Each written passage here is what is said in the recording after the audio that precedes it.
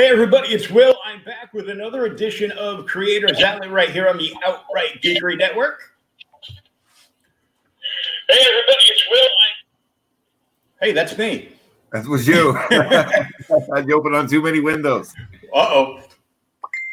I want to give a big shout out to our sponsor for this video, SpinWiz Comics at spinwizcomics.com. They are a development platform to discover web and indie comics on. It's a free downloadable app on both iOS and Android. And here's just a little bit more about them.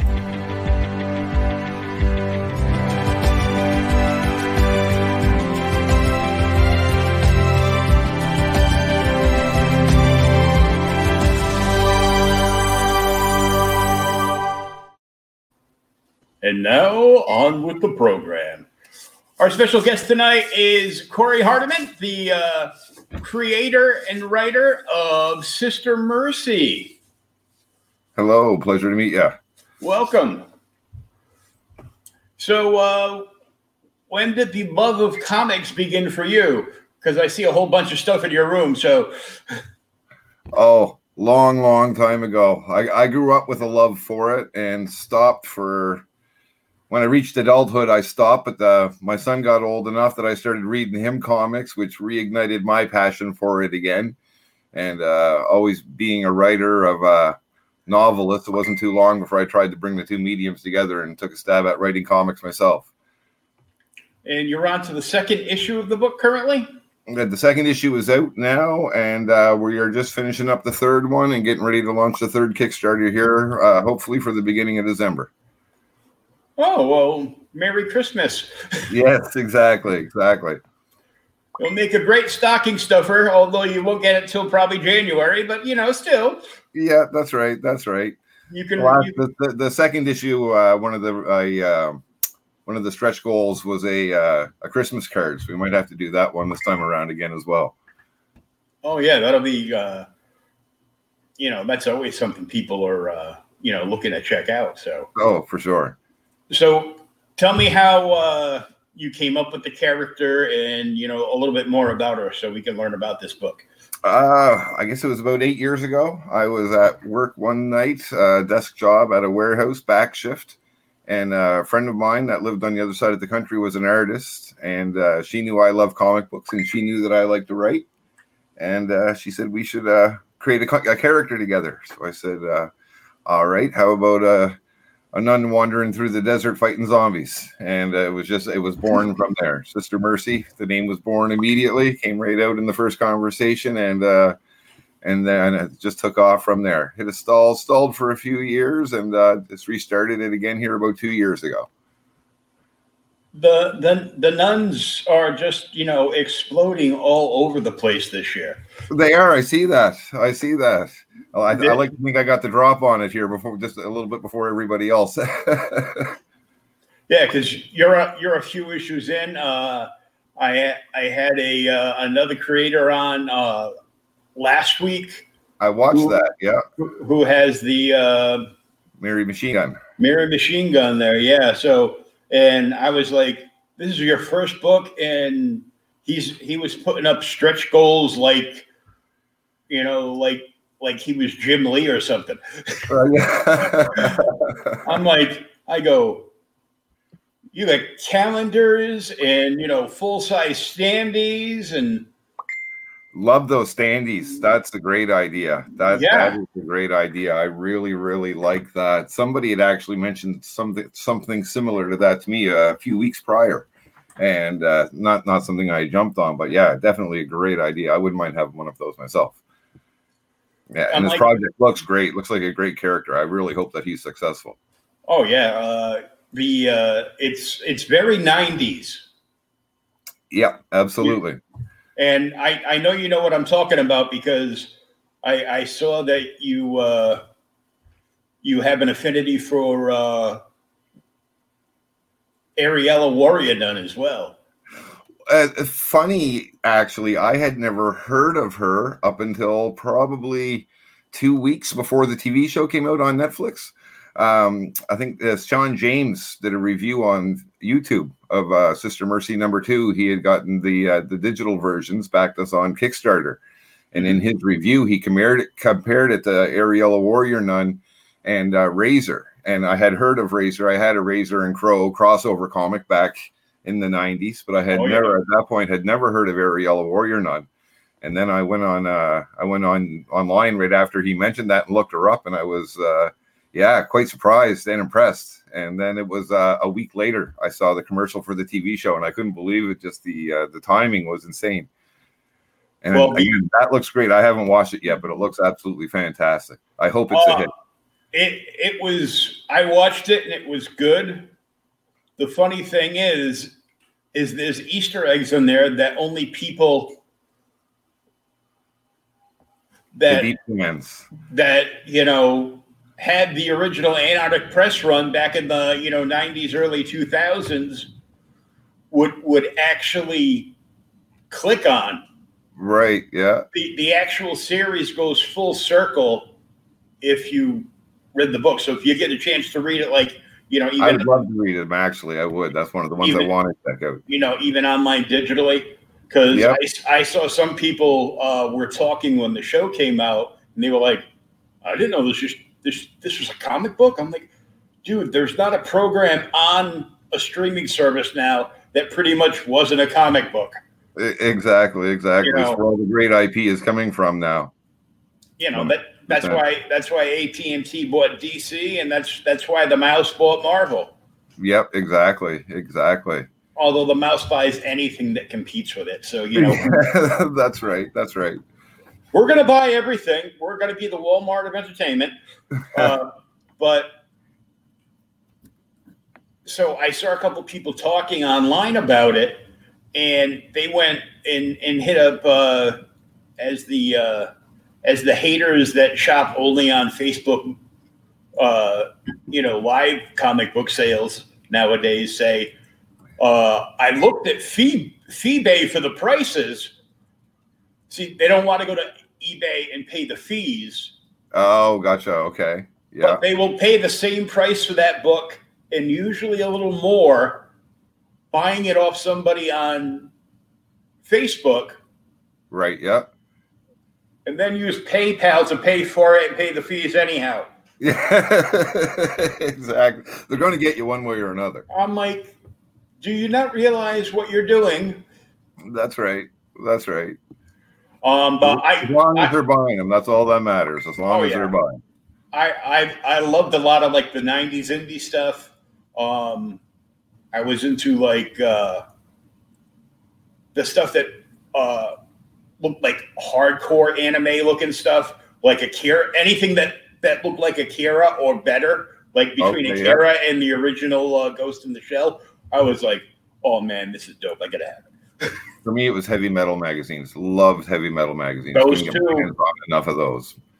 I've got 3 or 4 boxes. Yeah. The other week, I actually had Frank Forte on the show, who's an editor over there for Heavy Metal now. Oh, right on. He was actually doing sketch covers on Heavy Metal 300. Oh, beautiful. He had a pretty cool looking Hellboy going on. Oh, right on. But so your friend out the other coast did all the art. Originally, that was 8 years ago when we first started. I think we only got about 10 pages in. I wrote half a script for it. It kind of went off the rails and it all stopped. And then a few years passed, and an artist from Brazil, Ricardo Silva, found a relatively inactive Facebook page and messaged me and said that he'd like to draw the character. So I commissioned the very first pinup, and it was fantastic. I loved it. So hired him right then and there, and we've been working together ever since. And he's just absolutely fantastic artist and very, very easy to work with. And as you can see, if you check out the comic, he does some great work. Yeah, I love how, there's a lot of ththings I hate the internet for. Yeah, this is definitely one of the good things. But there's a lot of great things that it is, doing stuff like this, reaching out to comic book creators. Absolutely. Especially this year with no conventions or anything. Yep. So, there's so much talent out there, so many so many artists, colors, so many people eager for work. So it's great to match up with somebody and find one that does fantastic. Oh yeah, and you find like these phenomenal artists like all over the world, and there's nothing in the digital age. There's nothing stopping you like you Absolutely. did hiring this fantastic artist from Brazil. Yeah. And that's why we have some beautiful guest covers coming up for the third Kickstarter. Steph Wilson has done a cover, and I love his work. Oh, me too. Absolutely great. And Mike Crome has done a cover as well. Yeah. So, which Sanju, I can never pronounce his last name properly. Sanju Navione, I believe, is actually coloring right now. It should be finished within the next day or so. Yeah, I have a confession about Steph though. I didn't realize until this year when I talked to him like on somebody else's podcast that Steph wasn't a girl. Yeah, I realized the hard way too through talking with him on Facebook. He told me he's a dude throughout the course of the conversation. So yeah, I thought he was a female as well. Yeah, and I'm like, oh, nice hairdo. He's like, dude, that's my girlfriend. That's great. I'm like, well, who's the guy? Me. Right on. But I still love his work, and he's definitely awesome. Oh yeah, absolutely. And he's done so many covers too. He's done so much work. He's on so many Kickstarters. I'm happy to be on the list. Hey, it's the other Skull Nunnery guy. What's going on, Max?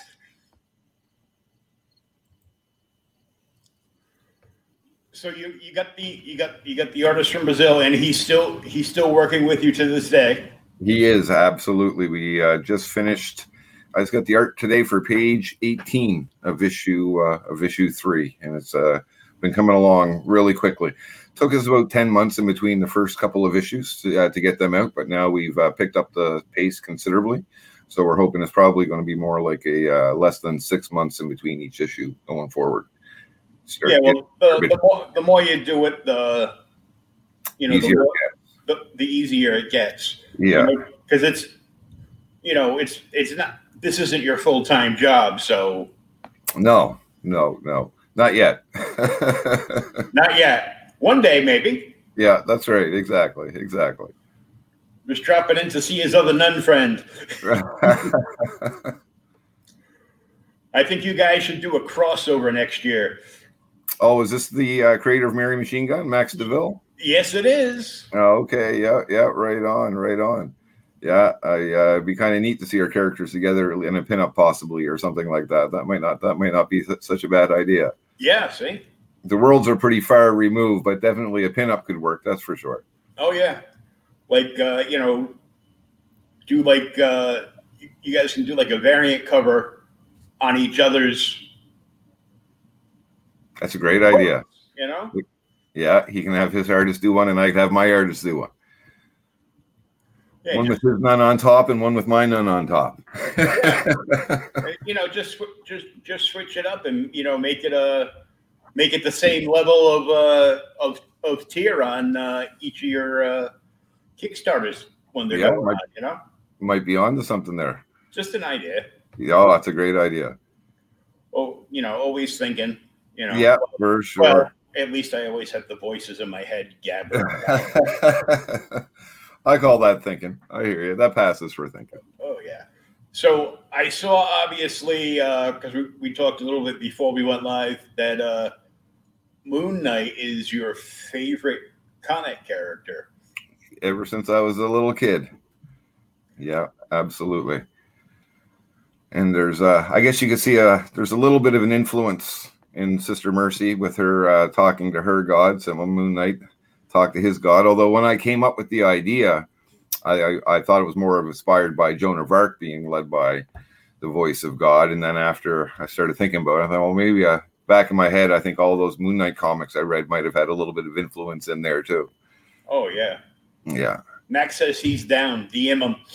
Okay, right on. I will definitely be in touch. Absolutely. Yeah, I can definitely see a pinup in our futures. That's a great idea. Yeah, and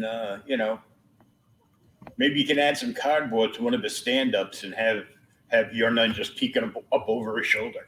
Yeah, that's right. That's right. Might have to reach out to Antarctic Press, see if we can get the Warrior Nun Ariella in a threesome. That's it might have come out the wrong way, but you know what I mean. Triple nuns for the win. Yeah, that's right. That's right.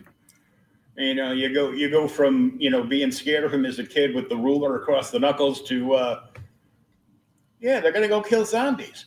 Yeah, absolutely. Absolutely.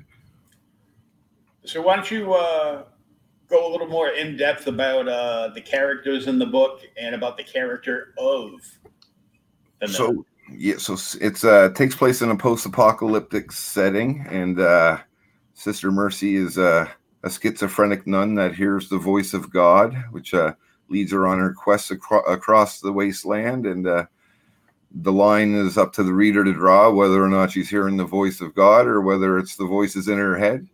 And there's lots of twists and turns and dangers along the way, both real and imagined. And it is definitely an adult-oriented comic.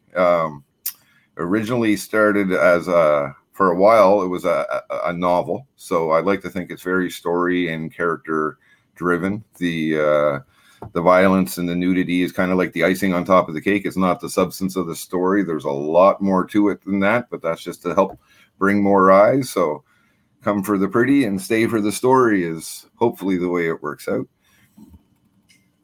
And looking at probably 8 issues for the first run. And like I said, we're just finishing up issue 3 now. 8 issues, and considering wrapping it all up into a trade. Yeah, actually, after 4 issues, I might look into doing a smaller one, do a volume 1, volume 2 for the first arc.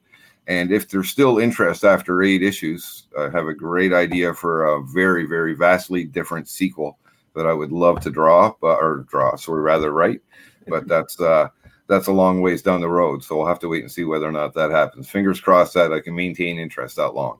Oh, yeah. But it's been growing so far, so that's been absolutely great.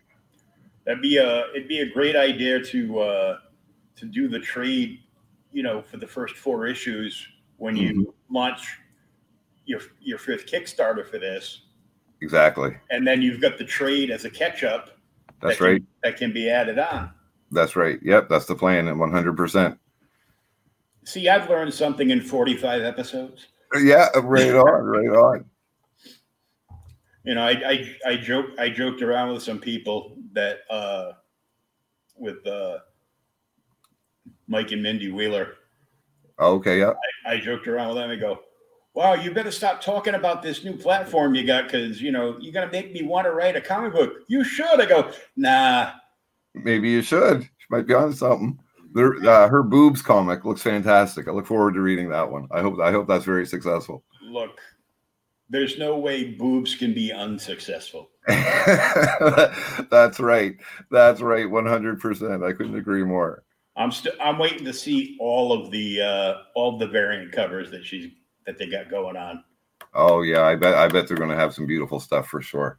They got a Scarlet Witch with her top exploding. So I saw I saw that. It looks fantastic. Or a censored version of that looks absolutely fantastic. Yeah. So I was like, I'm too lazy to actually write a book. I go when the opportunity and the money came up for me to have a webcam and a desk mic. I went from writing reviews, articles, and everything in between for the website to I'm just gonna do this because talking is much easier. We all need an outlet for the voices in our head, right? Oh yeah. So many different ones to choose from. I have so many voices in my head. I could be either Moon Knight or a nun. Oh, there you go. What if Moon Knight was a nun? Well, we've got the book for you. Well, one of his villains, antagonist that he fights off in Stained Glass Scarlet. She's got a nun vibe going on, a bit of a red nun. So, oh yeah, it was funny growing up as a child. Like back in the early '80s, my brother used to bring home comic books. He was a fisherman, and he'd have a stack with him on the boat, and he would bring them home every time the boat came back in, and he would just throw them at me. And so often, just randomly, there would be a Spider-Man comic or a random Marvel Presents comic, and there was just Moon Knight was always in there. And it wasn't until years later I realized, oh, he's not as popular as Spider-Man and Batman. I thought he was just as common as all these other guys. Everybody would say, who's Moon Knight? I mean, what do you mean? Who's Moon Knight? He's the greatest one of all. And here you thought he was the most popular character in the Marvel universe. I did because I just seen him everywhere. Every time I'd go to a comic book spinner and there'd be a Moon Knight comic, right? And yeah, he was. I seen him just as often as Spider-Man, which was just a random thing. So it was meant to be. So you write actual novels. So tell us how long you've actually been writing. Oh God, I think I started as a teen. I wrote my first unpublished book. I think I started writing it as a late teen, which was just I worked on it for a couple of years, and that was just a vampire story, very, very cheesy vampire story when I go back and read it. And that was just getting my feet wet and learning the process of writing. In my late 20s, I started a second novel, which is now also unfinished, but about 300 pages long and fill in a shoebox, which I really want to go back to. There are a couple of elements of it in Sister Mercy, although it's a much different story. And I want to go back to that novel and either write it as a comic book or touch it up and maybe get the novel out there. Also working on Sister Mercy in novel format as well. So I'm trying to come at it from a multimedia perspective. So hopefully in about a year or so, that should be done. I got about 150 pages down. And that will, of course, be a much more in-depth story than the comic. So, there'll be a lot more in there. 100%. It'll have a lot of the same story beats and a lot of the same elements, but a more opportunity to flesh out the narrative much, much more. Oh, yeah. Hey, Pops, how you doing? Thanks for popping into the show. Hey, Pops. Pops lost his hair for the weekend. Right on. Going to the wedding. His sons are getting married this weekend. So that's why he got the haircut. So I saw the pictures on Facebook. He got the haircut. He might show up to CromCon this weekend in a monkey suit. Oh, there we go. Right on. Well, congratulations, Pops. Yeah, about time you got a haircut. So, have you published any novels, or are you just? I'm a writer of unpublished and unfinished novels. I usually I like to get to the ending and stop right when I'm around that last chapter. I guess call it a fear of success or a fear of completion. And my son came along, and I became a single father about 20 years ago. So that sort of put everything on hold. And now he's all grown up and flown the coop. So I've got I'm come back devoted to writing again and trying to rekindle everything that I stopped working on 20 years ago. Now that I have a little bit more time on my hands. Oh yeah, that's everything takes a back burner when you got younger kids. And it's funny when you look back at stuff that you haven't read that you've written that's 20 years old now. And you look back at it with modern eyes and realize, 99% of this is actually pretty crappy, but 1% of it, there's some little bit of gold in there. So I might have to build on that. Yeah. I interviewed months ago. I interviewed the writer for Stargazer from, and he took the ideas for the Stargazer book, because that's published work now, from a book that he originally did that didn't take off the way he wanted to. And then looking back, it's like, yeah, I couldn't have gone anywhere with this, because he wrote himself into corners, but he took the characters, but took him to a new place in this new book. That, he got hired to write as an IP for another company. And you know. So it's a you're not the only one. Oh no, I'm sure there's many of us out there. Absolutely. There's probably many people that have many shoeboxes stuffed with books that they went back and looked and go, oh, that's terrible. That's right. What was I thinking? But they don't want to get rid of it, so they put it back up on the shelf. Yeah, exactly. There might be some ideas in there. I'll get back to it later. Yeah, that's 100% it. That's 100% it. It's like, where's my beer and the remote? Sometimes it's like a good wine, just needs some time to settle. Yeah, really. Yeah. So how are you? You're doing Kickstarter. Do you like overprint from the Kickstarter, so you have books for when there's conventions or to sell online and everything too? That's exactly it. Yeah, we do an overprint, and unfortunately, all the Comic-Cons were canceled, obviously, in the last year, so we weren't able to really go ahead and do any of those. We had booked at the East Coast Comic-Con, which is the biggest one here in Eastern Canada, but that one was gone. So hopefully, when everything goes back to normal next year, that's the plan. There's quite a stack of comic books here beside me, but I've actually been selling so many of them locally, I might have to go back and do another run again anyhow. So those are good problems to have. Well, yeah, that's great news. Yeah. How much of a problem do you have getting your comics from Canada to the States? It's a bit expensive. I spent 250 packages I sent out after the last Kickstarter, and I would say probably between 150 and 200 of them went to the US, and the shipping costs took a bit of a hike from when I first set the Kickstarter prices to when I actually sent them out. So I ended up taking a bit of a hit there, but overall it's that's where 85-90% of my customers are down in the States. And I also sell it off of indieplanet.com, and so people can order it there as well from also within the States.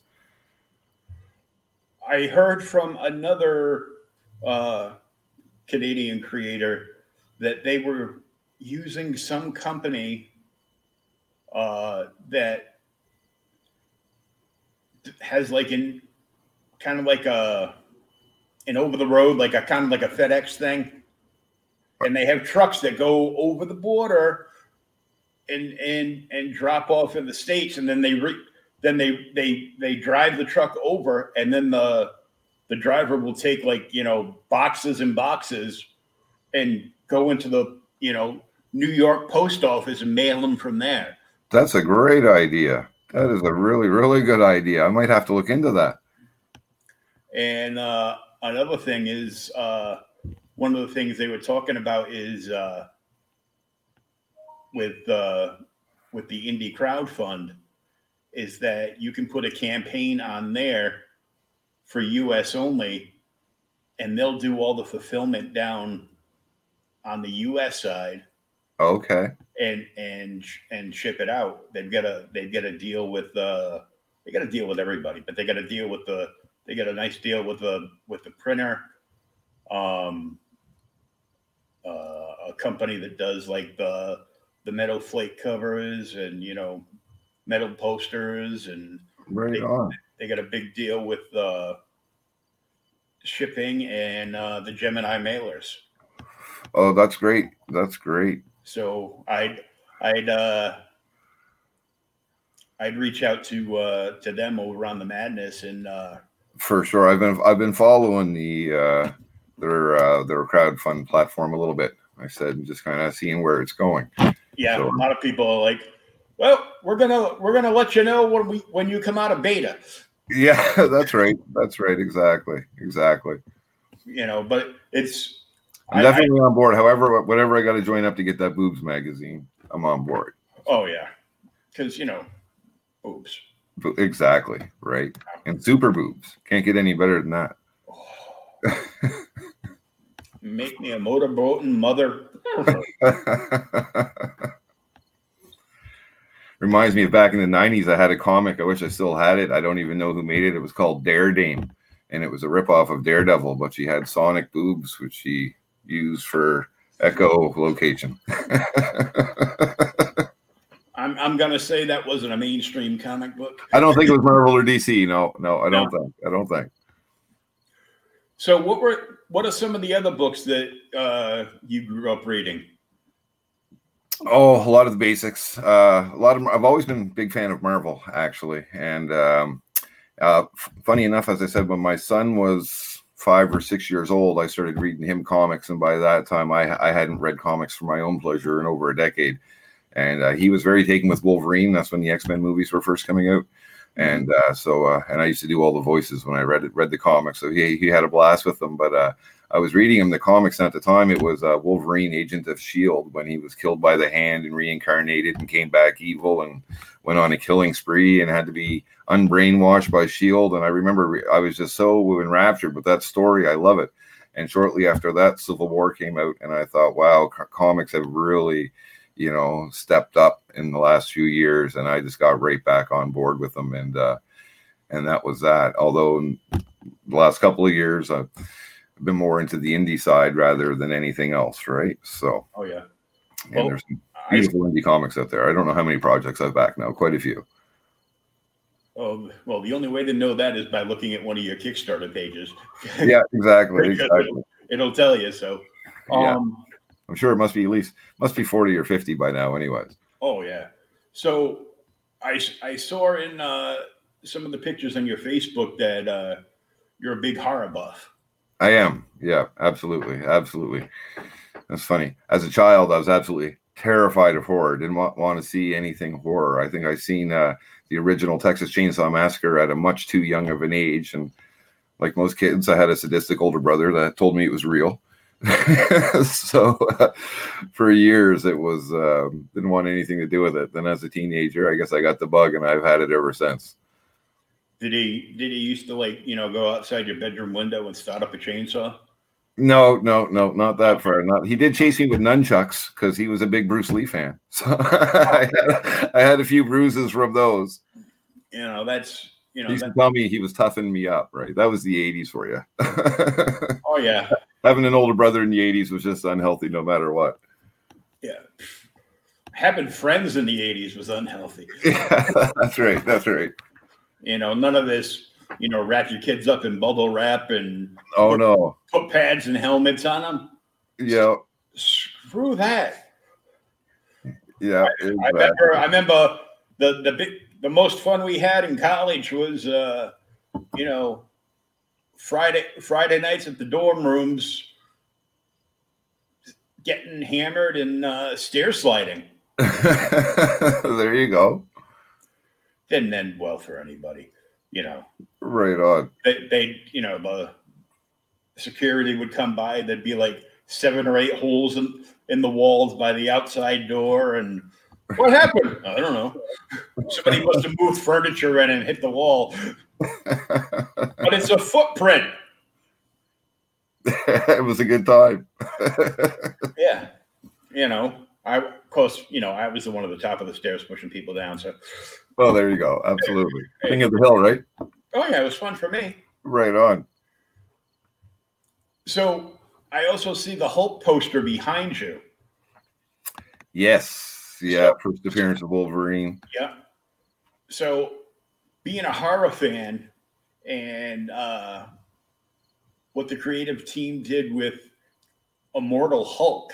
I want to read that. I haven't read that. That is on my list. I've heard nothing but good things about it. I haven't read anything Marvel's put out. I think the last thing I read was the Secret Empire with Captain America. I kind of, except for Moon Knight, I follow Moon Knight. I'll read every Moon Knight comic religiously, whether it's a good or bad.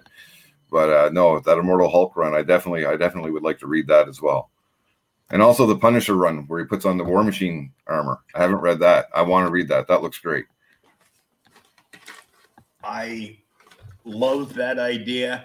And I was actually playing a mobile Marvel game that actually gave you, you could earn, in-game, what they would use for money.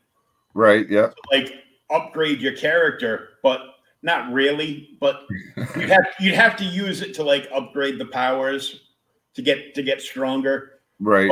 But you'd have to use a different type of money in the game to buy new outfits. So every time they did something in the comic, they would bring it in. So they got. There you go. And I was talking to a friend of mine. That's beautiful. That is beautiful. And then he went online, and before he even hung up from talking to me, he went online and bought this. He goes, "Yeah, I just bought this on eBay. I'm shipping it to your house." That's a good friend. Cool. That's a good friend for sure.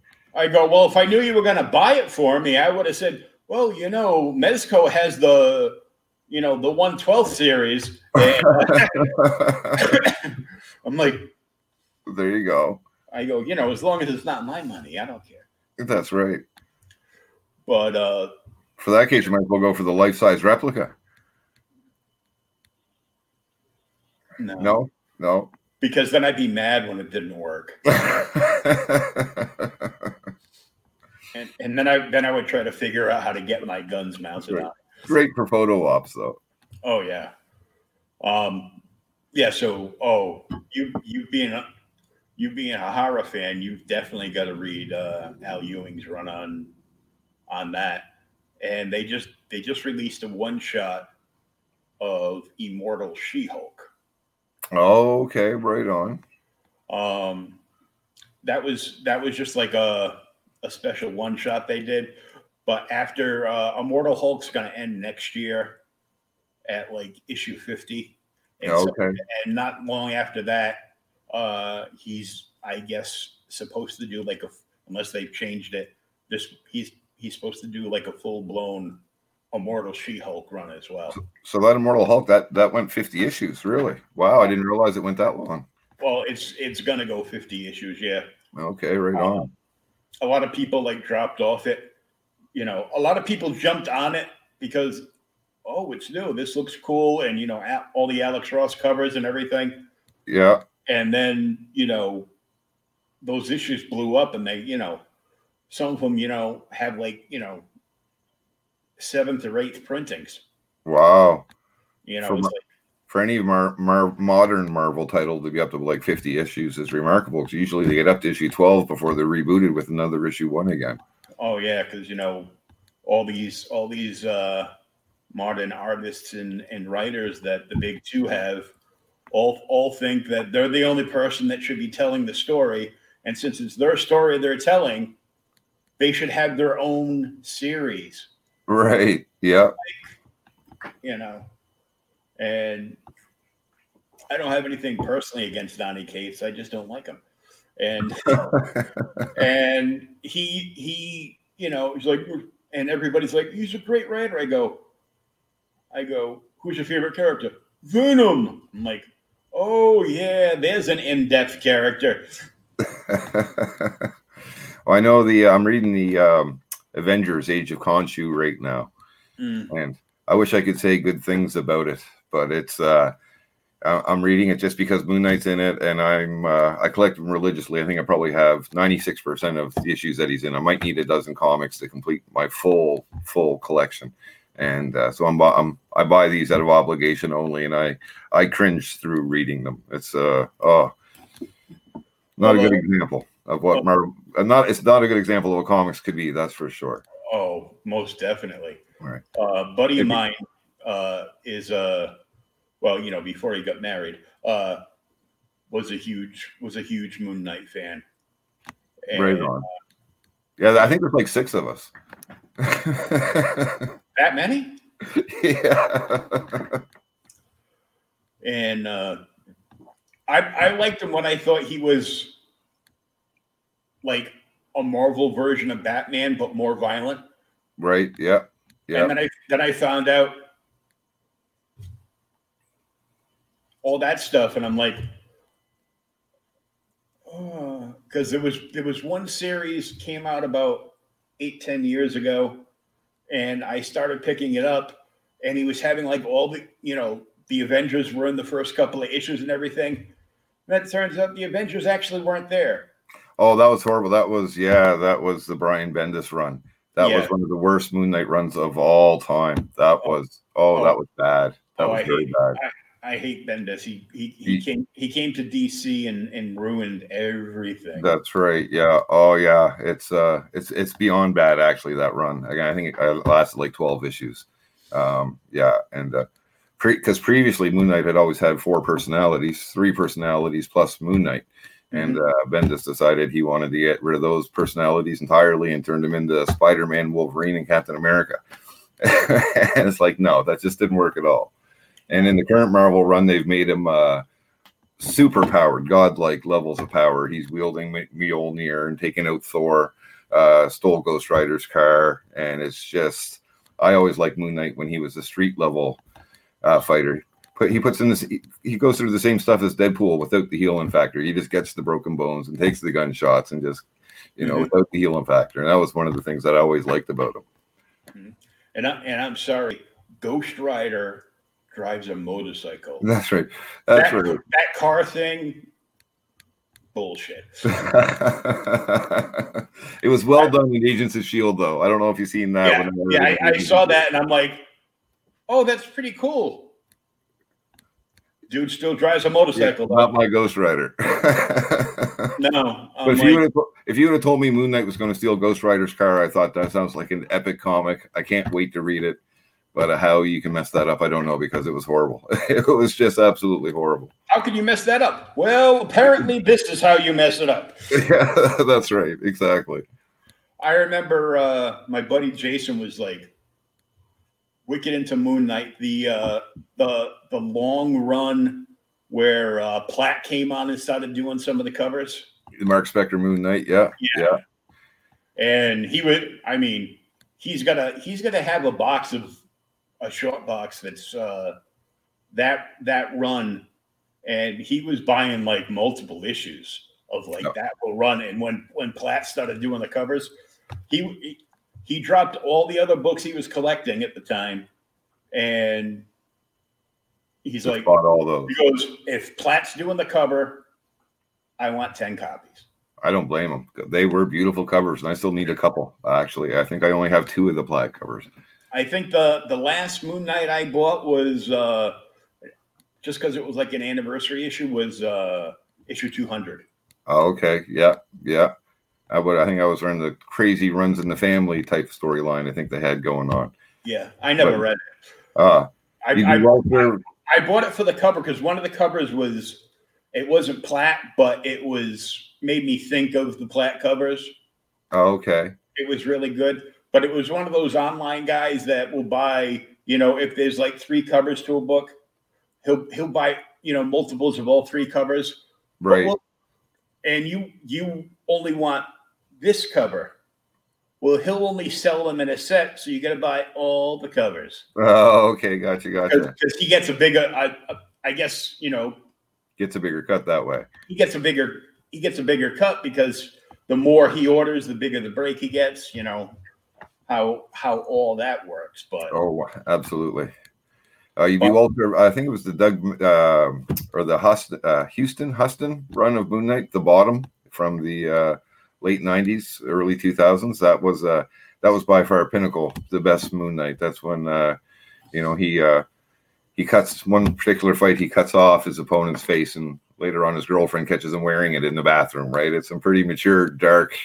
That's definitely the darkest of Moon Knight comics have ever been, and the best. His character well served to be in that darkness.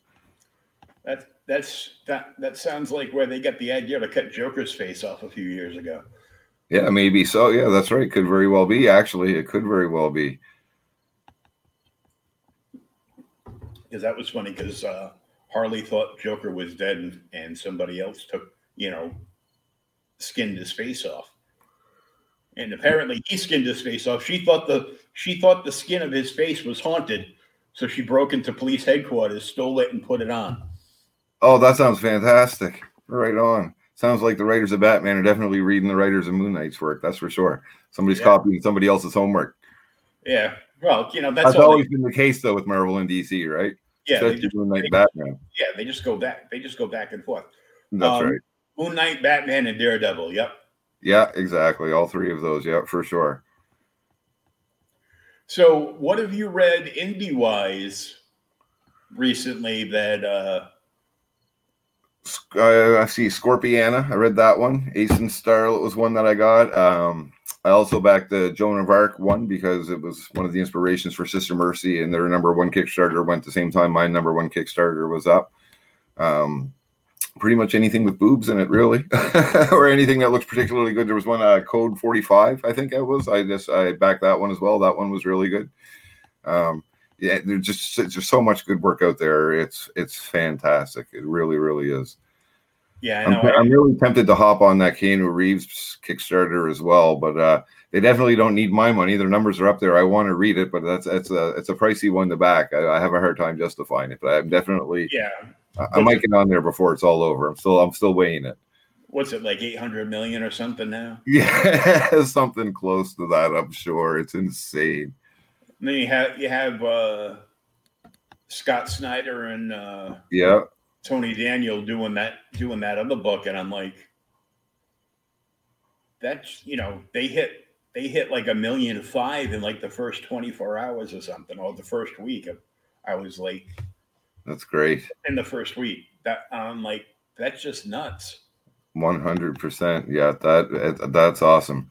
Bring all those faces into Kickstarter. Let's have lots more celebrities and famous people doing projects and bringing in all these new backers. I think that's just fantastic. But yeah, you get that, but then you get a good portion of the angry indie people that are like, they shouldn't be allowed to do that.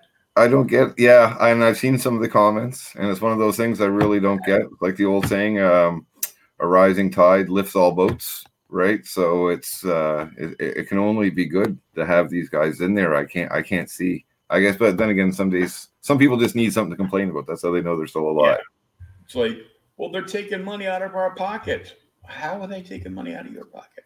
Quite the opposite. The opposite. Look, they're friggin' famous as hell, and people are going to buy their stuff no matter where they put it up.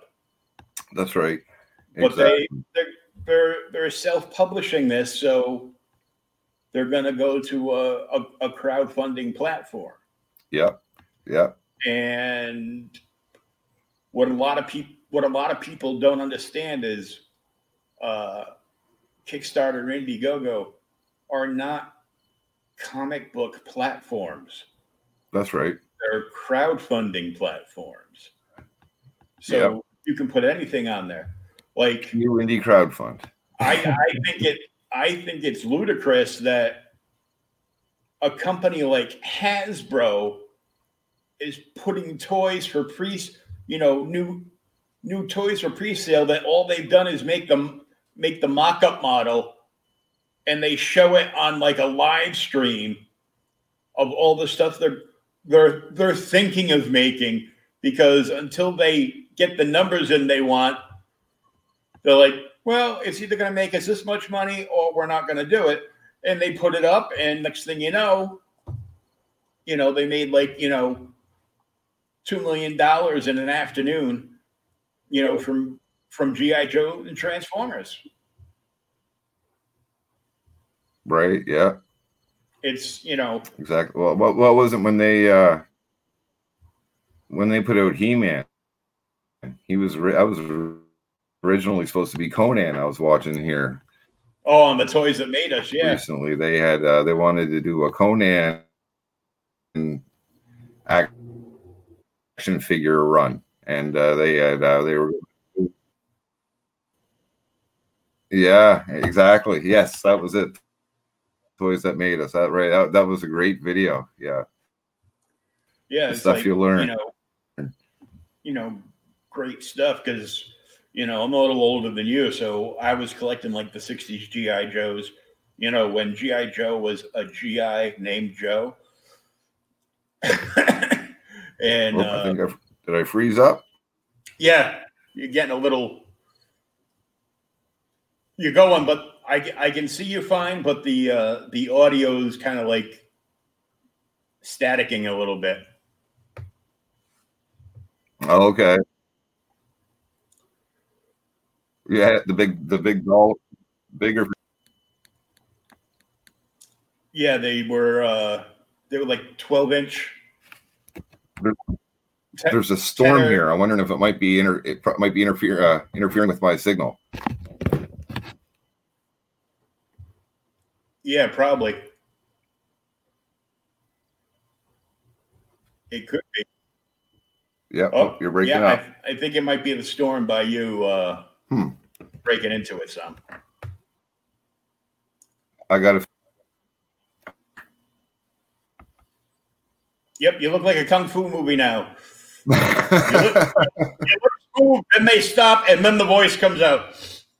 Right on. I'll have to work on my Japanese accent. Oh, there you go.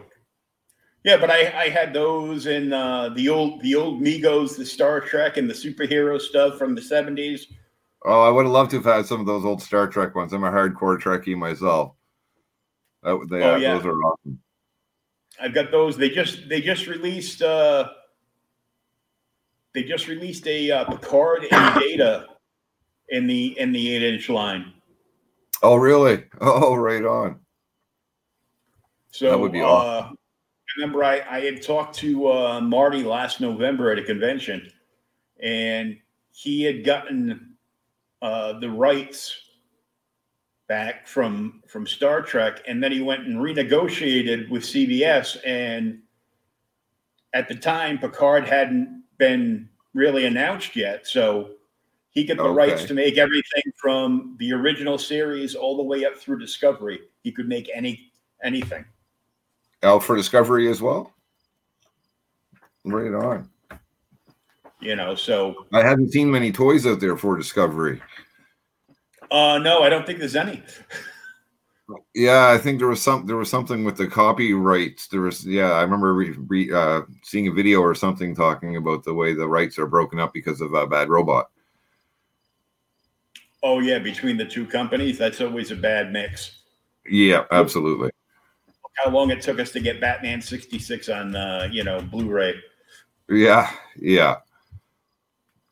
And now it's readily available, and now I don't need to buy it because they've got the first 3 seasons on the Roku channel.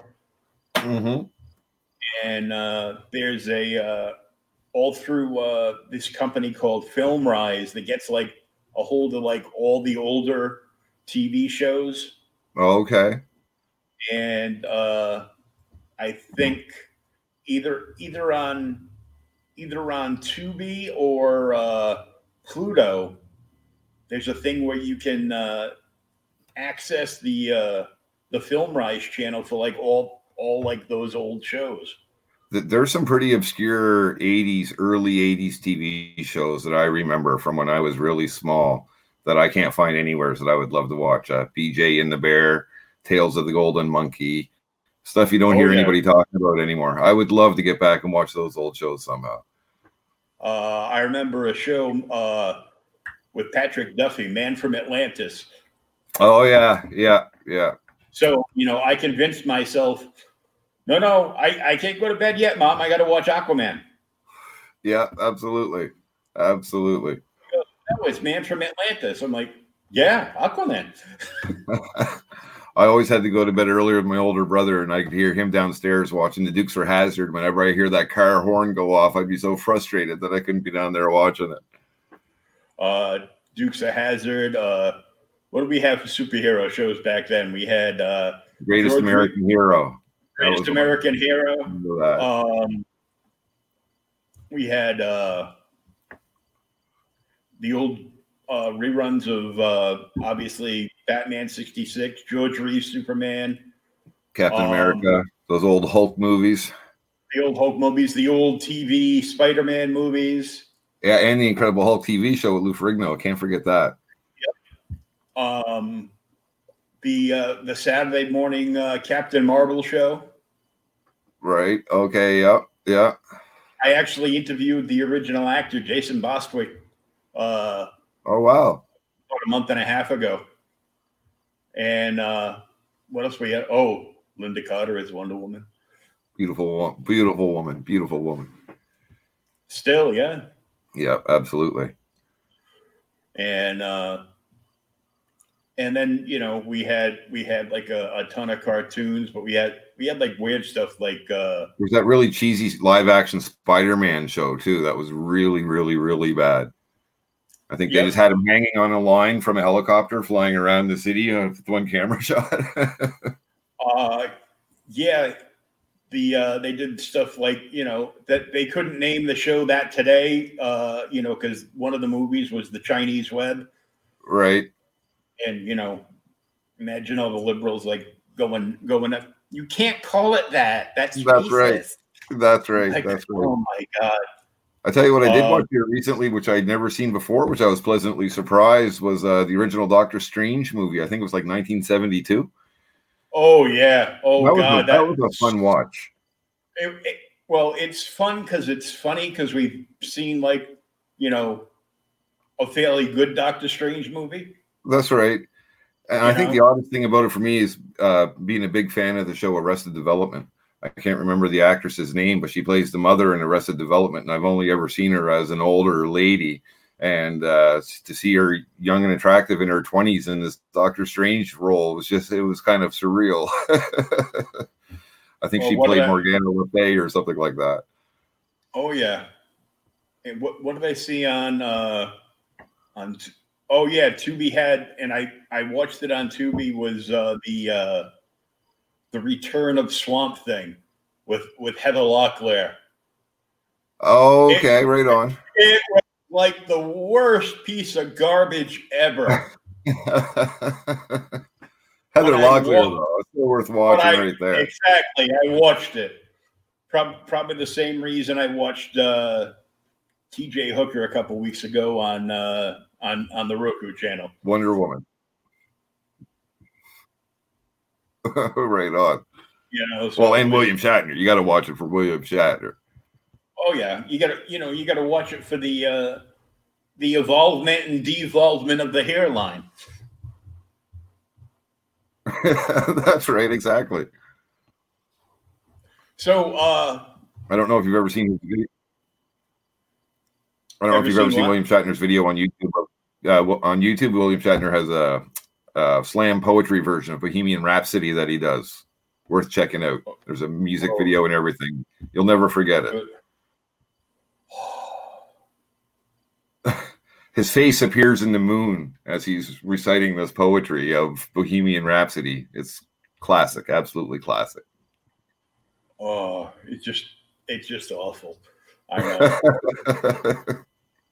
Leonard Nimoy had a couple of albums too. Oh, okay. I can imagine what that must have been like. He sang, but it was kind of like sing talk. Okay, yeah. Imagine him singing songs, but if somebody did one of the songs that he did in his version, but karaoke, it would be like The Devil Went Down to Georgia. You know how they're not really singing, they're just talking the song. Almost a Leonard Cohen type of thing. Yeah. Yeah. Big time, yeah. The only album I have in my loft here now, a friend of mine gave to me when I was in the hospital a couple of years ago. It's a full-size album, and it's got like all like monster stories and stuff on it. Remember the old like Power Records with the narrated stories? Oh, right on. But this, all the artwork on the album cover, and it folds open, and inside there's like oversized comic pages. Oh wow! And everything, the album artwork inside and out, and the comic, all done by Neil Adams. Oh, beautiful, beautiful. See, modern day music, that's something that got lost along the way. When you go back and you look, 70s, 80s, even 90s, you look at those album covers, works of art, right? And now it's, a picture of a staple or something. It's just not the same, not the same. Molly Hatchet with Frank Frazetta covers. I mean, it doesn't get much better than that. Oh, yeah.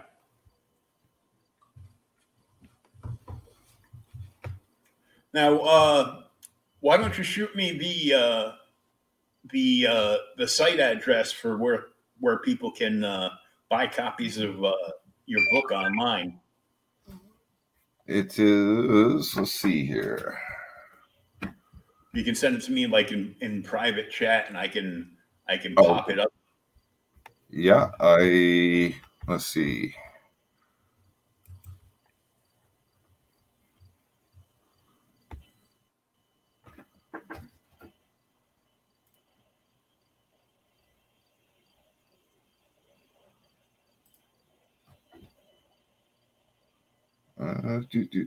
Yeah, right here.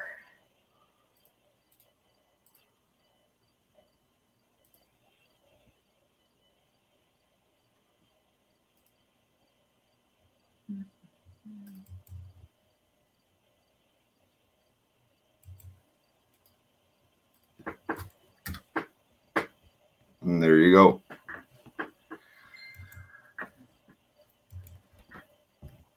There it is. Yeah, I do all the printing out of Florida Indie Planet. They do absolutely fantastic work there.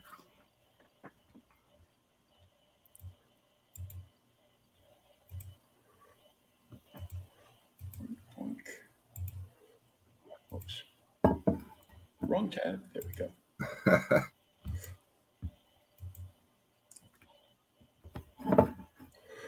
There you go. Awesome. Yeah, so that link that you can get you can follow that. The digital is $249 download for the digital, and the I think it's $499 for the print edition, for the standard print editions. That's perfect. And number 3 is coming up fairly soon in Kickstarter. It is, and with the number 2 on Indie Planet, there are 2 versions up there. There's the 24-page standard PG-13 version, and then there's the 28-page extreme version with 4 extra pages of more mature content, which pulls no punches. And yes, in issue 3 and the issue 3 Kickstarters, hopefully, if everything goes as planned, going to launch on December the 1st or December the 2nd. And we're really looking forward to that. The covers, yeah, we have some great covers. Oh, yeah, I see looking at it now, because there's like some blurry squares over some images. Yes, yeah. Now, who did the art on the on issue 2? I mean, on the cover. I didn't know if it was the same artist from Same artist, Ricardo Silva did both the covers. The extreme cover was colored by Fred Marino, also out of Brazil, and the regular issue 1 standard cover of Mercy standing in front of the diner, colored by Ivan Dominguez, who's also working on an issue 3 cover right now. And just some amazing. Been really blessed to work with some amazing artists and some amazing colorists. Just been seeing some really great work. And I'm going to spread that a bit further with issue 3, like I was saying, with some guest artists to get a few different looks out there. Oh, cool! Yeah, I'm looking at the extreme cover now, and well, let's show everybody because you can't see it anyhow.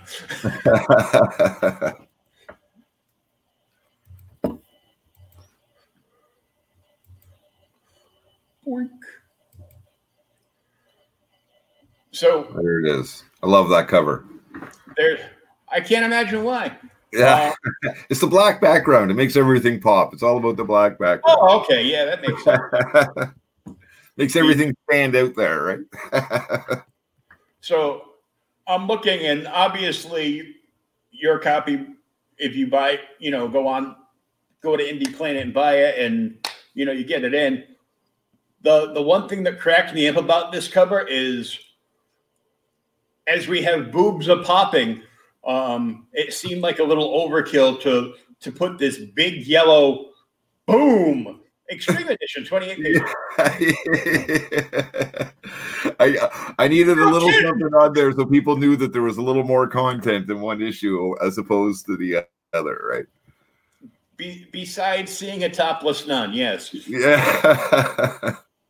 See, and the difference also between the two is those 4 extra pages of content it's actually story content. They're not just like pinups at the end of the issue or anything like that. It's an actual little another little aspect to the story.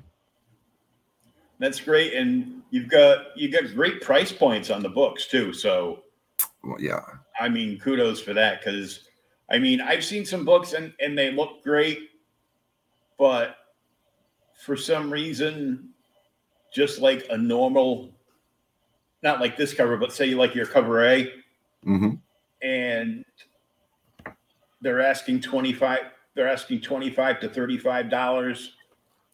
Wow. For an issue, which to me is like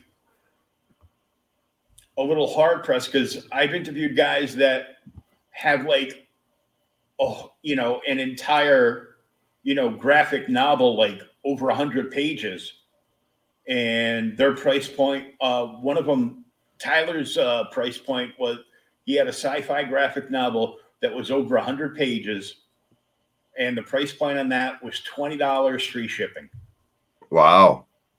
So I mean, that's very reasonable. You got to think, it's like it's one thing if you're like a Jim Lee or a Jeff Lemire. That's right. To be like, well, yeah, here's the special convention cover for my book, and it's $50, and I'll sign it, but that's another $25. Or being just an indie creator that's like, well, I think it's better to keep your books modestly priced, get the exposure, nobody can pay bills with exposure, but better to get it into more people's hands. That's right. Like you, $5 for a physical copy, half of that for a digital copy. Yep. Yeah, and my goal is just to get as many people to read it as possible. All right, and the more feedback I get, the better. People seem to absolutely be loving it so far, so that's been absolutely fantastic. And what are some of the roundabout numbers you've done so far for the first 2 issues? In regard, how many copies you mean? Yeah. Oh, I think I figured it out all together. Let's see, I printed off between the 2 issues. I printed off 1,200 copies. 1, 2, 3, 4. So probably around between 700 and 800 copies, roughly. That's not bad. No, not too bad at all. There was the interest between issue 1 and issue 3 more than tripled. So I'm only and again, a lot of positive feedback on issue 2. The Kickstarter seemed to be very successful, so I can only hope that the issue 3 is going to jump a bit more. Fingers crossed. Oh, definitely. Let me just blow this page up here so we can talk a little bit more about this. Mm-hmm. So I'm gonna click on the digital. Is it the digital download? Yep. And we get this cover. Yeah. In front of a diner. I really like the boob cover, but this cover is straight fire. It's total badassery.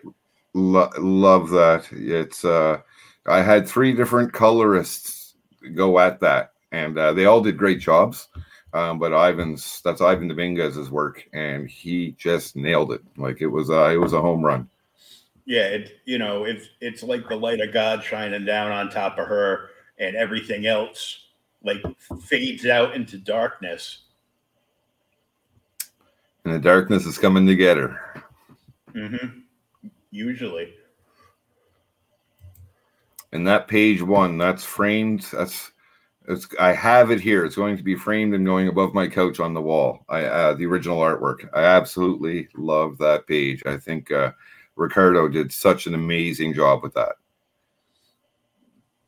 Now, is that a grounded tanker? It is. That's a lighthouse in the middle of the desert. Well, that makes perfect sense. Absolutely. Most of the water's all gone. This is the world. This is the last days of the world. It's pretty much it's a dying wasteland.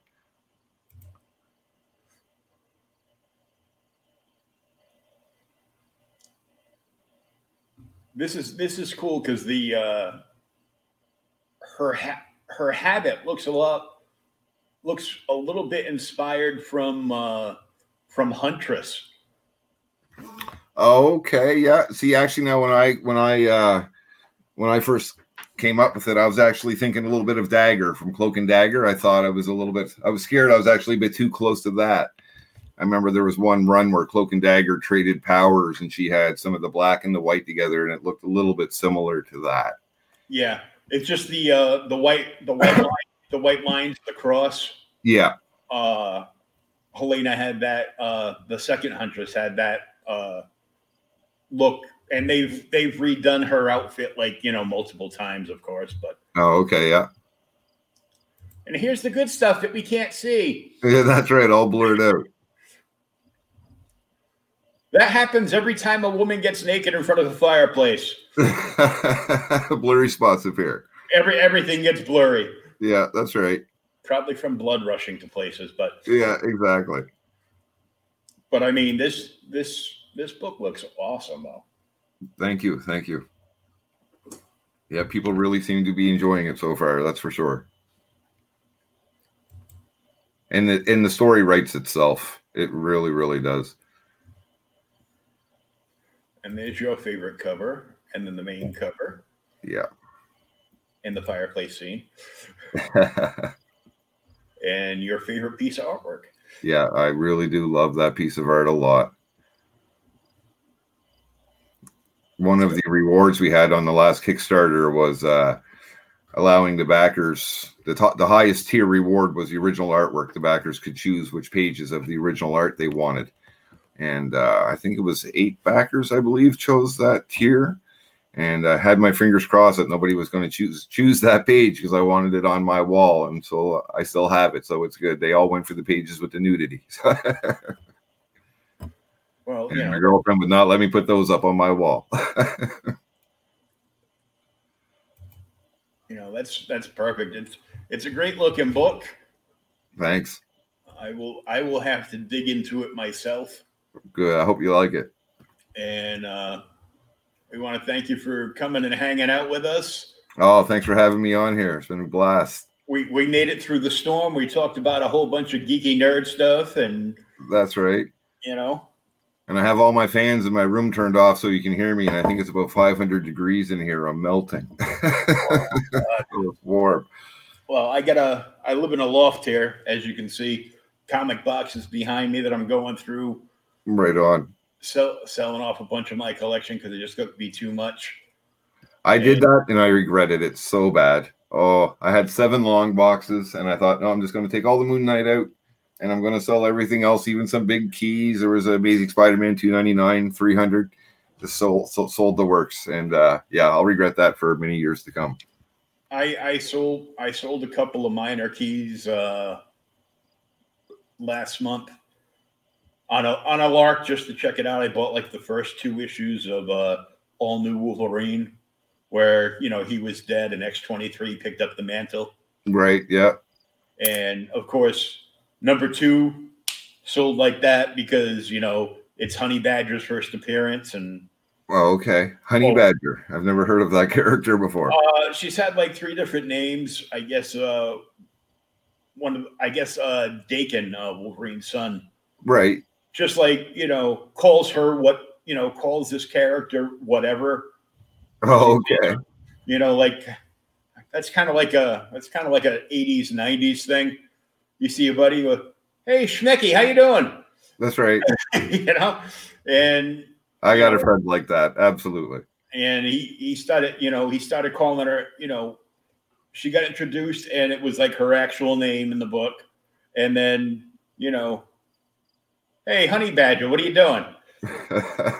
And then the name evolved to something different, a few issues down the road. Right on. It was her first appearance, and apparently all the speculator fan pages like, "Ooh, this book's gonna be huge." They like to speculate that a lot. Absolutely. That's their favorite saying. "This book is huge right now." Yeah. Because I've got 3 cases of it in my back room. Yeah, that's right. Anything to inflate that hype, for sure. So I sold that. I sold the first cameo of Lobo's daughter. Okay. I pulled the only other like modern Teen Titans book that I had bought, besides that one that was like kind of like a one shot that I sold, was the tie-in to the Joker That Laughs in Teen Titans 12, and that book, with like a 9.8 or better grade on it, is the last sale of that I saw was like $1,400 Wow. because Wow. That's awesome. it's got the first cameo appearance of the Batman Who Laughs in it. So Okay. Great. Great. so I'm like, yeah, I'm not going to sell that one. I'm sending that. I don't get I don't get very many books graded because then you can't read them. That's right. I like to have two versions. I like to have the graded copy so that I can put it safely away, and I like to have my reading versions as well, right? So I've been actually cleaning up a little bit lately on the graded Moon Knights, graded and slab. So that's a whole new buying market for me. I'm just getting into. I like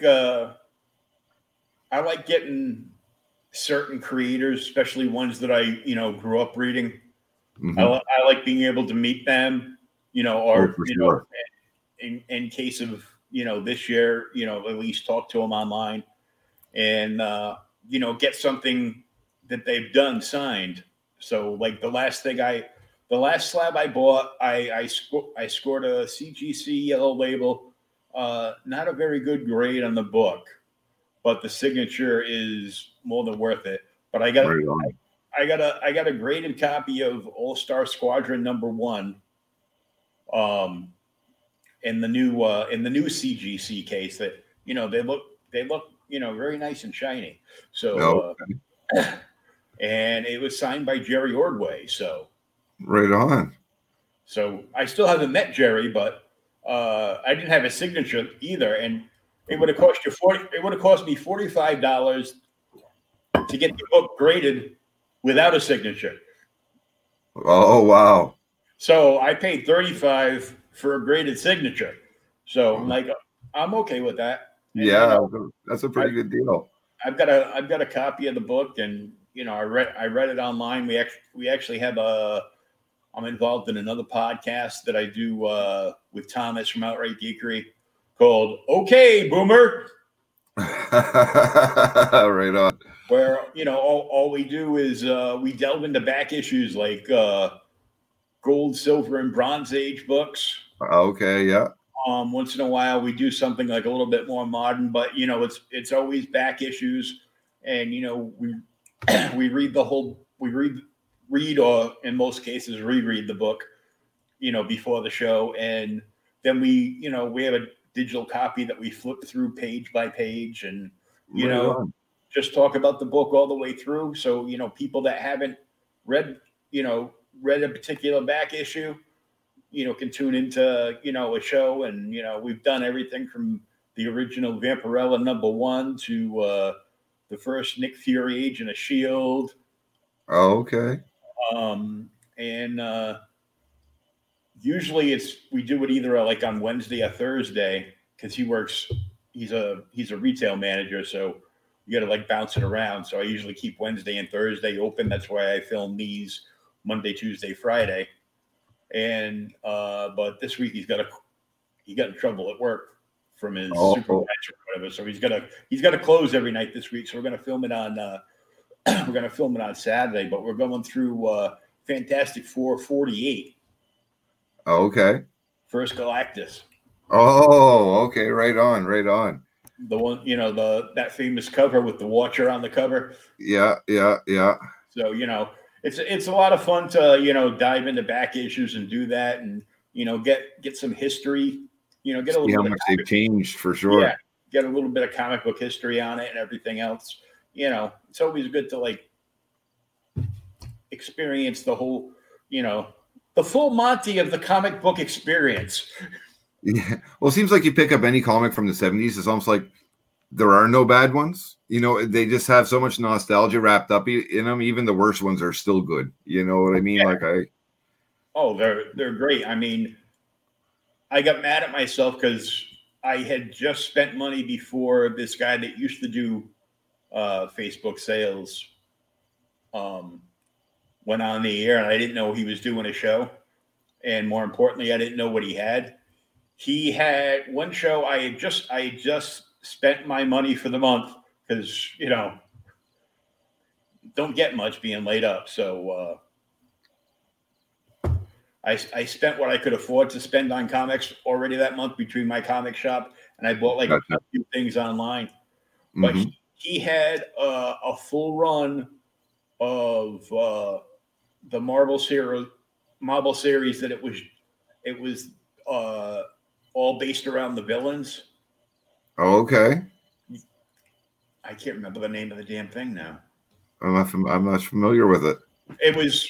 It only went like about 18 to 20 issues.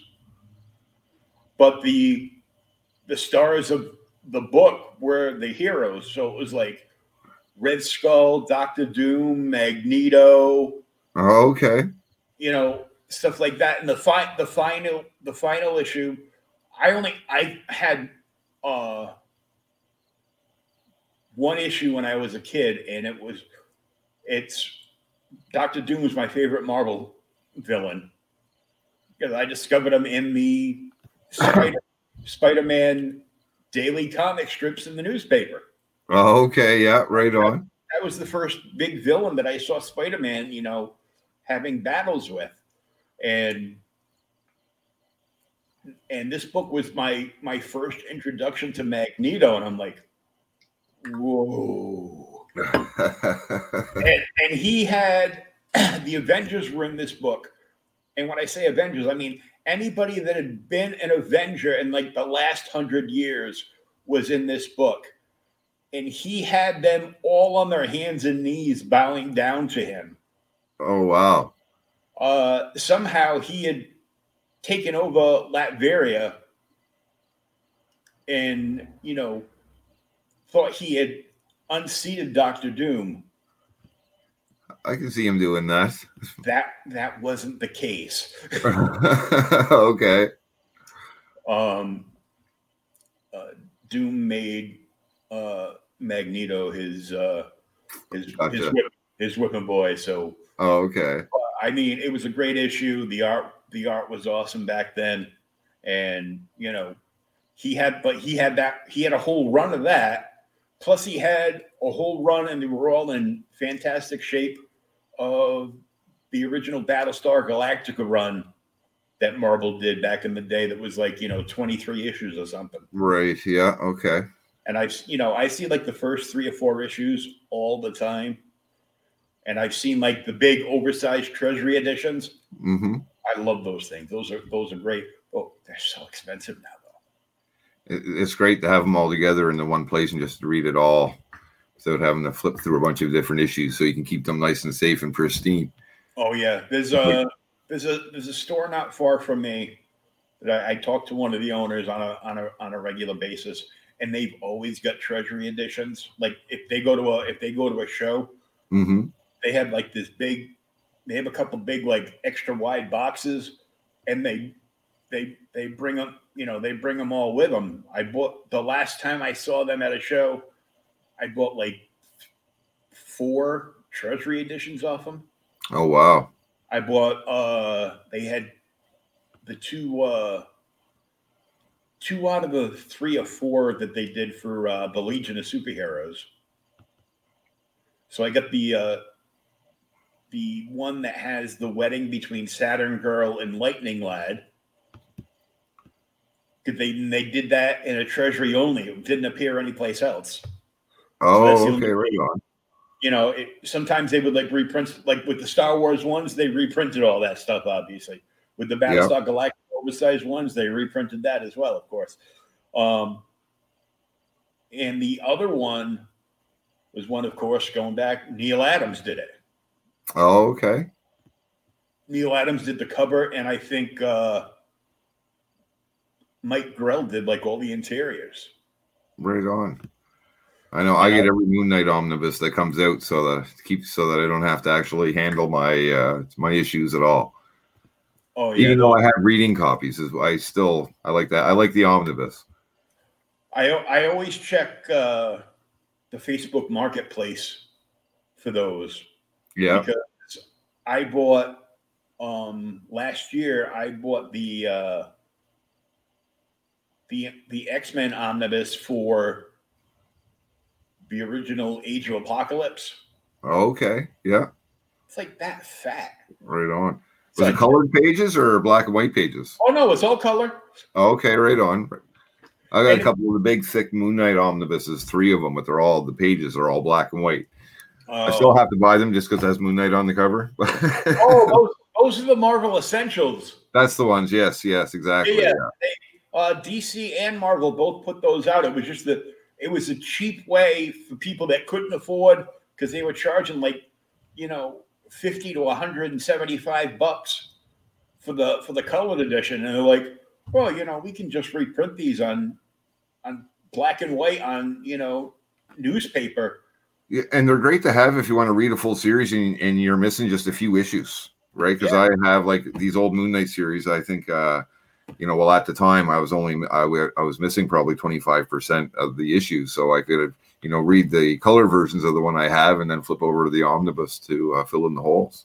Oh yeah, I see those on sale all the time. The black and white editions for like $5 or $10. Yeah, they're great. It's like a perfect read. You don't care if the thing gets messed up because exactly it's $5. It's worth the papers printed on, and that's all it's ever going to be worth. Oh yeah, I grabbed the that X-Men omnibus. Somebody was just they were probably like low on funds, and they just started selling. They didn't. They read it and enjoyed it. It was in phenomenal, pretty phenomenal shape and everything. He delivered it to my house, $20. Sweet. I like that. That's a win. One of those things sealed. You'll still get like $100 to $150 for it online. Oh yeah. So now, do you have any other ideas for different characters floating around for what you might go to next? I do. There's one there. It's I can't say what it is. I went digging into the realm of public domain, and I wanted to find a character that's in the public knowledge that everybody would know that hasn't been done yet. And I found her. And there's potential for even a crossover with Sister Mercy even later on down the road. So it's just a matter of finding the time and opportunity and putting together a team to bring that one together. And it would just be a one shot, but it's going to happen here sometime in the near future. But as of right now, I can't really say that much about it yet. You don't want to say anything about anything that could be like that because especially when it's out there in the realm of public domain. As soon as you say that name, a whole bunch of people are going to get the same idea as you. Well, not just that. Usually, Disney will show up and make like a crappy movie. Yeah, that's right. So nobody can touch it. They did that. They did that to Dynamite. Oh, really? Dynamite had an incredible run going on a new version of the Lone Ranger and John Carter, Warlord of Mars. So then Disney made that crappy John Carter, Warlord of Mars movie. So now they get cease and desist letters because now it's no longer in the public domain. Now it's no longer public domain.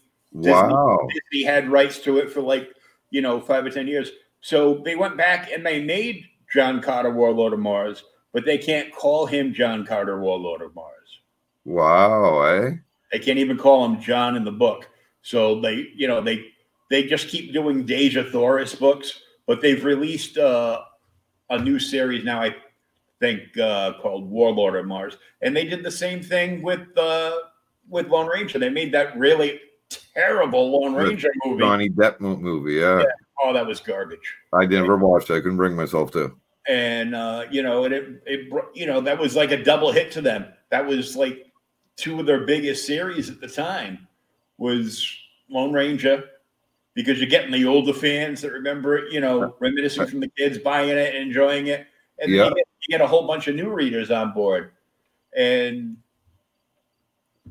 boom, all gone. Like that, just, terrible because that's basically Dynamite's shtick is they do the public domain stuff. Absolutely, yeah. But I mean, I love the stuff they're doing, especially because I love Vampirella. Yeah, oh yeah. That's a character that I want to read more of. I've just never had much exposure to her. I've usually pretty exposed. Yeah, he has a good word for it. Good word for it for sure. And I love these new versions of her with the big bat wings and stuff like that. I think that's absolutely fantastic. Because you like horror, I would recommend there is a 5-issue miniseries that they did. Okay. And it was Vampirella versus Aliens. Really? Oh, I'll be looking for that as soon as we're done here. It's I got to read that.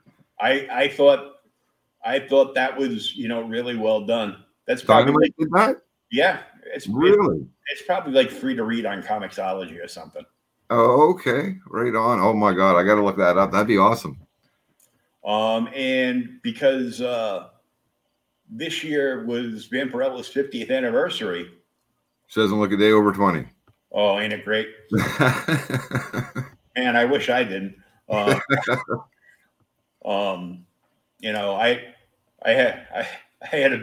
had a daughter, and I used to have red hair, and most of my hair all went away, and and it went gray like that. There you go. Kids have a habit of doing that. It was her mother, not her. But at least I passed it down, and got her into comics and collectibles. Her favorite movie when she was a baby was the original Snow White. Oh, okay. But she couldn't say Snow White, so she would say, "Daddy, I want to watch Hi Ho Dopey White." Which I think is a much better name for that movie. It's got a bit of a ring to it. Yeah,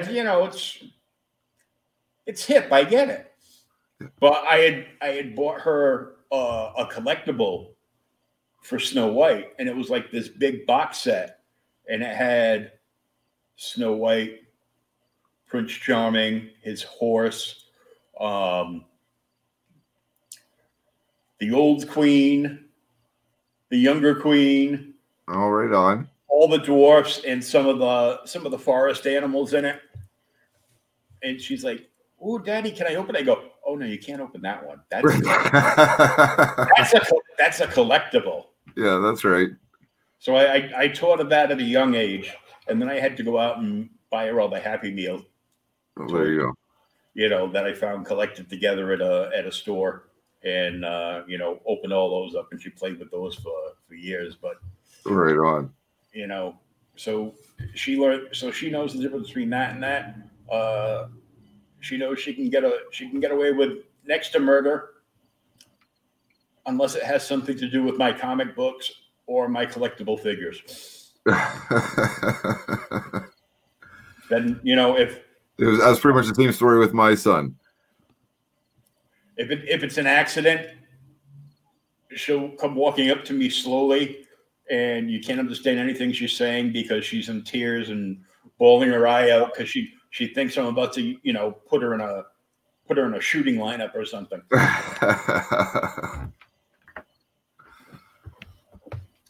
But it's great to get your kids into comics because the earlier you get them reading, like Absolutely. You get them reading something they like, and they'll actually start reading, and they'll, especially in this modern day age, and anything to, keep them, to get them reading is absolutely anything to keep them off of video games. Really, no, I shouldn't say that. Video games are great. I love video games. My son loves video games. I'm glad to see that he'll put the controller down and pick up a book. That was always important. The more they read, the bigger their vocabulary gets, and exactly. Yep. You gotta learn stuff. You're not gonna learn that stuff from getting caught up in the some of these terrible websites online that want to rewrite history or anything like that. Yeah. But funny how the times change. I remember being 10 years old and finding one of my older brother's books. They were like war books called The Rat Bastards. and they had like a lot of mature language and scenes in them, and find the F word or something, be like, oh, there it is in print, and take the book to my friend's house. I'm like, look what we found, look what I found. Look. A little bit different nowadays when a kid just turns on the computer and bam, it's all right there, right? Yeah. Another great show from childhood days was the Rat Patrol. Oh, okay, that's a bit before my time. I don't remember that one. Like I said, I'm older. You're a boomer. I'm Generation X. You got a couple of years on me. Actually, I am Gen X because I was born in '69. But okay, there you go. You got on one end of it. I'm kind of like on the cusp there. So, yeah. But there was so much good stuff back then, and now it seems ridiculous. They're charging anywhere from $30 to $130 for like an action figure. Oh, yeah. Well, because we know all you comic book nerds aren't gonna play with these things or even open them.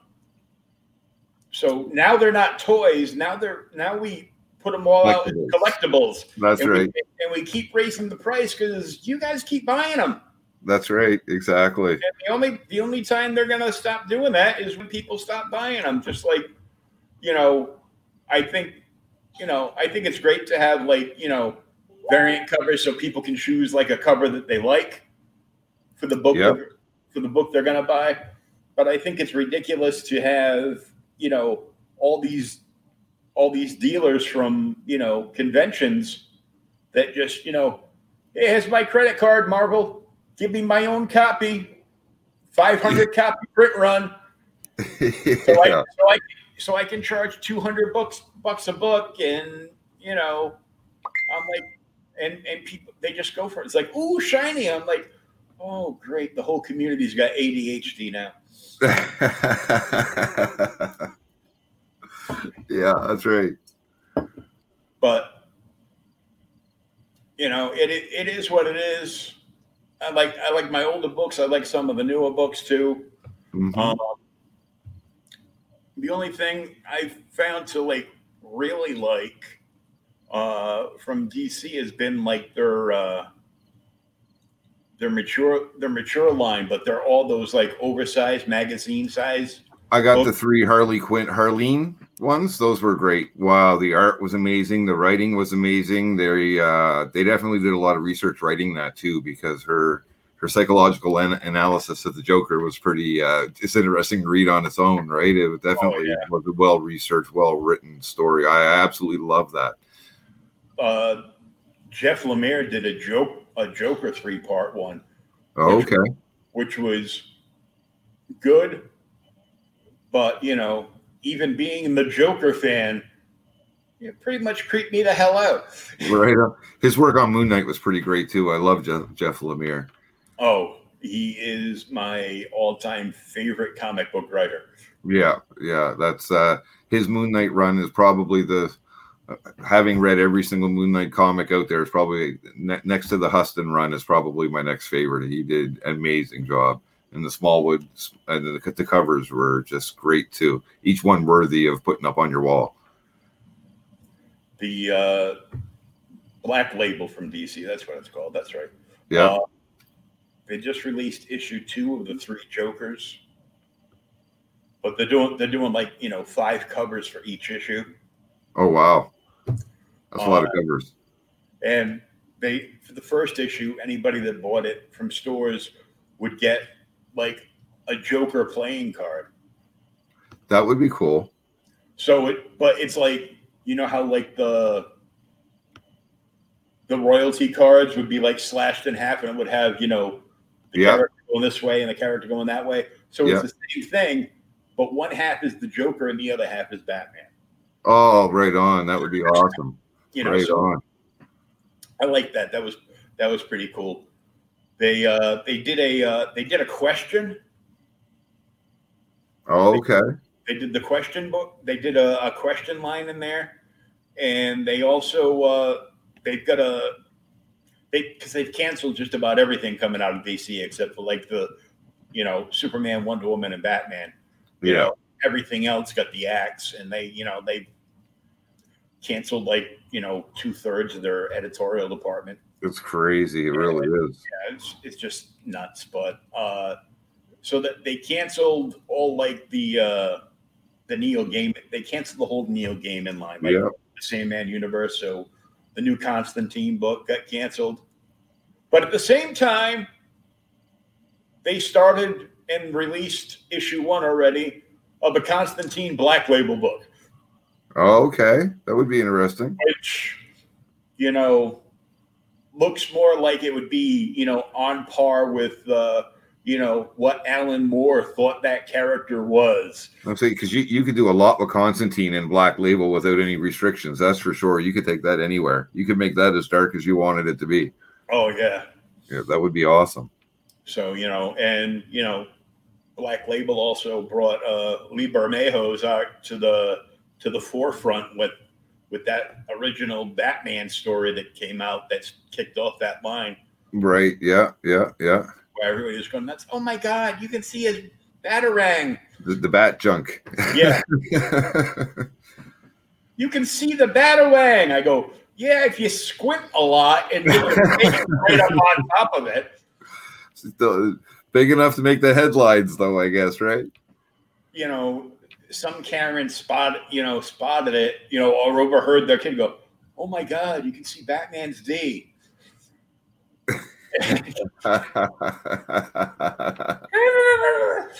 Right. I want to talk to the manager. But there's a lot of great stuff in comics out there. I think there's even, mainstream stuff. I think the small press stuff is killing it. And the indie community now is so friggin' huge. Oh, it's blowing right up. I have new friendship requests on my Facebook every day from other indie creators. Because there's great community. There's so many, in this day and age, if you want to make a comic book, just go make a comic book because anybody can make a comic book now. That's right. Exactly. The trick is making a good one. You gotta make a good one. I mean, whoever writes the book needs to, get some critiques from a couple of professional people on the script. Yep. It's definitely a group project. It's not, I'm sure there's people out there that are talented enough to handle every aspect of it themselves. But I think the more hands you get involved, the more people you get involved, more voices, get more opinions. And it's definitely, it's definitely better to do it with a large group of people rather than by yourself. Yeah, it's good to have a complete, well-oiled machine. That's right, and definitely one of the most important things in a successful comic is a good editor. I had a friend that was doing some editing for me, and came in quite handy actually. Yeah, no, I couldn't agree more. Especially when you have people that can fill in those aspects that you can't do yourself. Like I'm pretty computer illiterate, with the exception of a few things that I need to know to get by. But when it comes to the more complicated programs, I have some friends that can take care of that for me. And my drawing is about as much as stick figures. I send my sketches to my artist Ricardo, and somehow he can decipher the stick figures that I send him, and he turns them into these beautiful pages. I don't know how he figures it out, but I'm not complaining. Well, the sketch you drew of boobs was actually, obviously, headlights. Oh, boobs. Yeah, that's right. We'll go with boobs. So, this has been great having you on tonight. Thank you. You guys can head over to indieplanet.com and find that book. It's there waiting for you. Sister Mercy. You can get both issues 1 and 2. And they have a print-on-demand service as well. Oh, I didn't know that. Oh, yeah. Yeah. Very cool. Helps me to avoid a little bit of the American shipping. That's why I was saying earlier, just it delivered right out of Florida. Oh, so you get it done right there, yeah. Yeah. Yeah, that's a great idea. And there's so many other great comics up on Indie Planet. Oh my God, hundreds and hundreds and hundreds of comics up there. Yeah, because there's going to be thousands of creators up in Canada. Yeah, there's a few of us. I mean, what do you all do in the wintertime? Write comics, right? Yeah. I actually know the answer to that. I got a cousin who lives up in Canamore. Right on. So we want to wish you the best of luck with number 3. Definitely hit me up when you're getting ready to do the Kickstarter for that, so we can put something up on the page for it. Sounds great. We'll do for sure. And we can talk to you more in depth about the characters and the direction of the plot line and everything else when number 3 is on her way. Perfect. Right on. Well, thanks for having me. It's been a pleasure. Thanks, Corey. You have a great night now. You too. Cheers.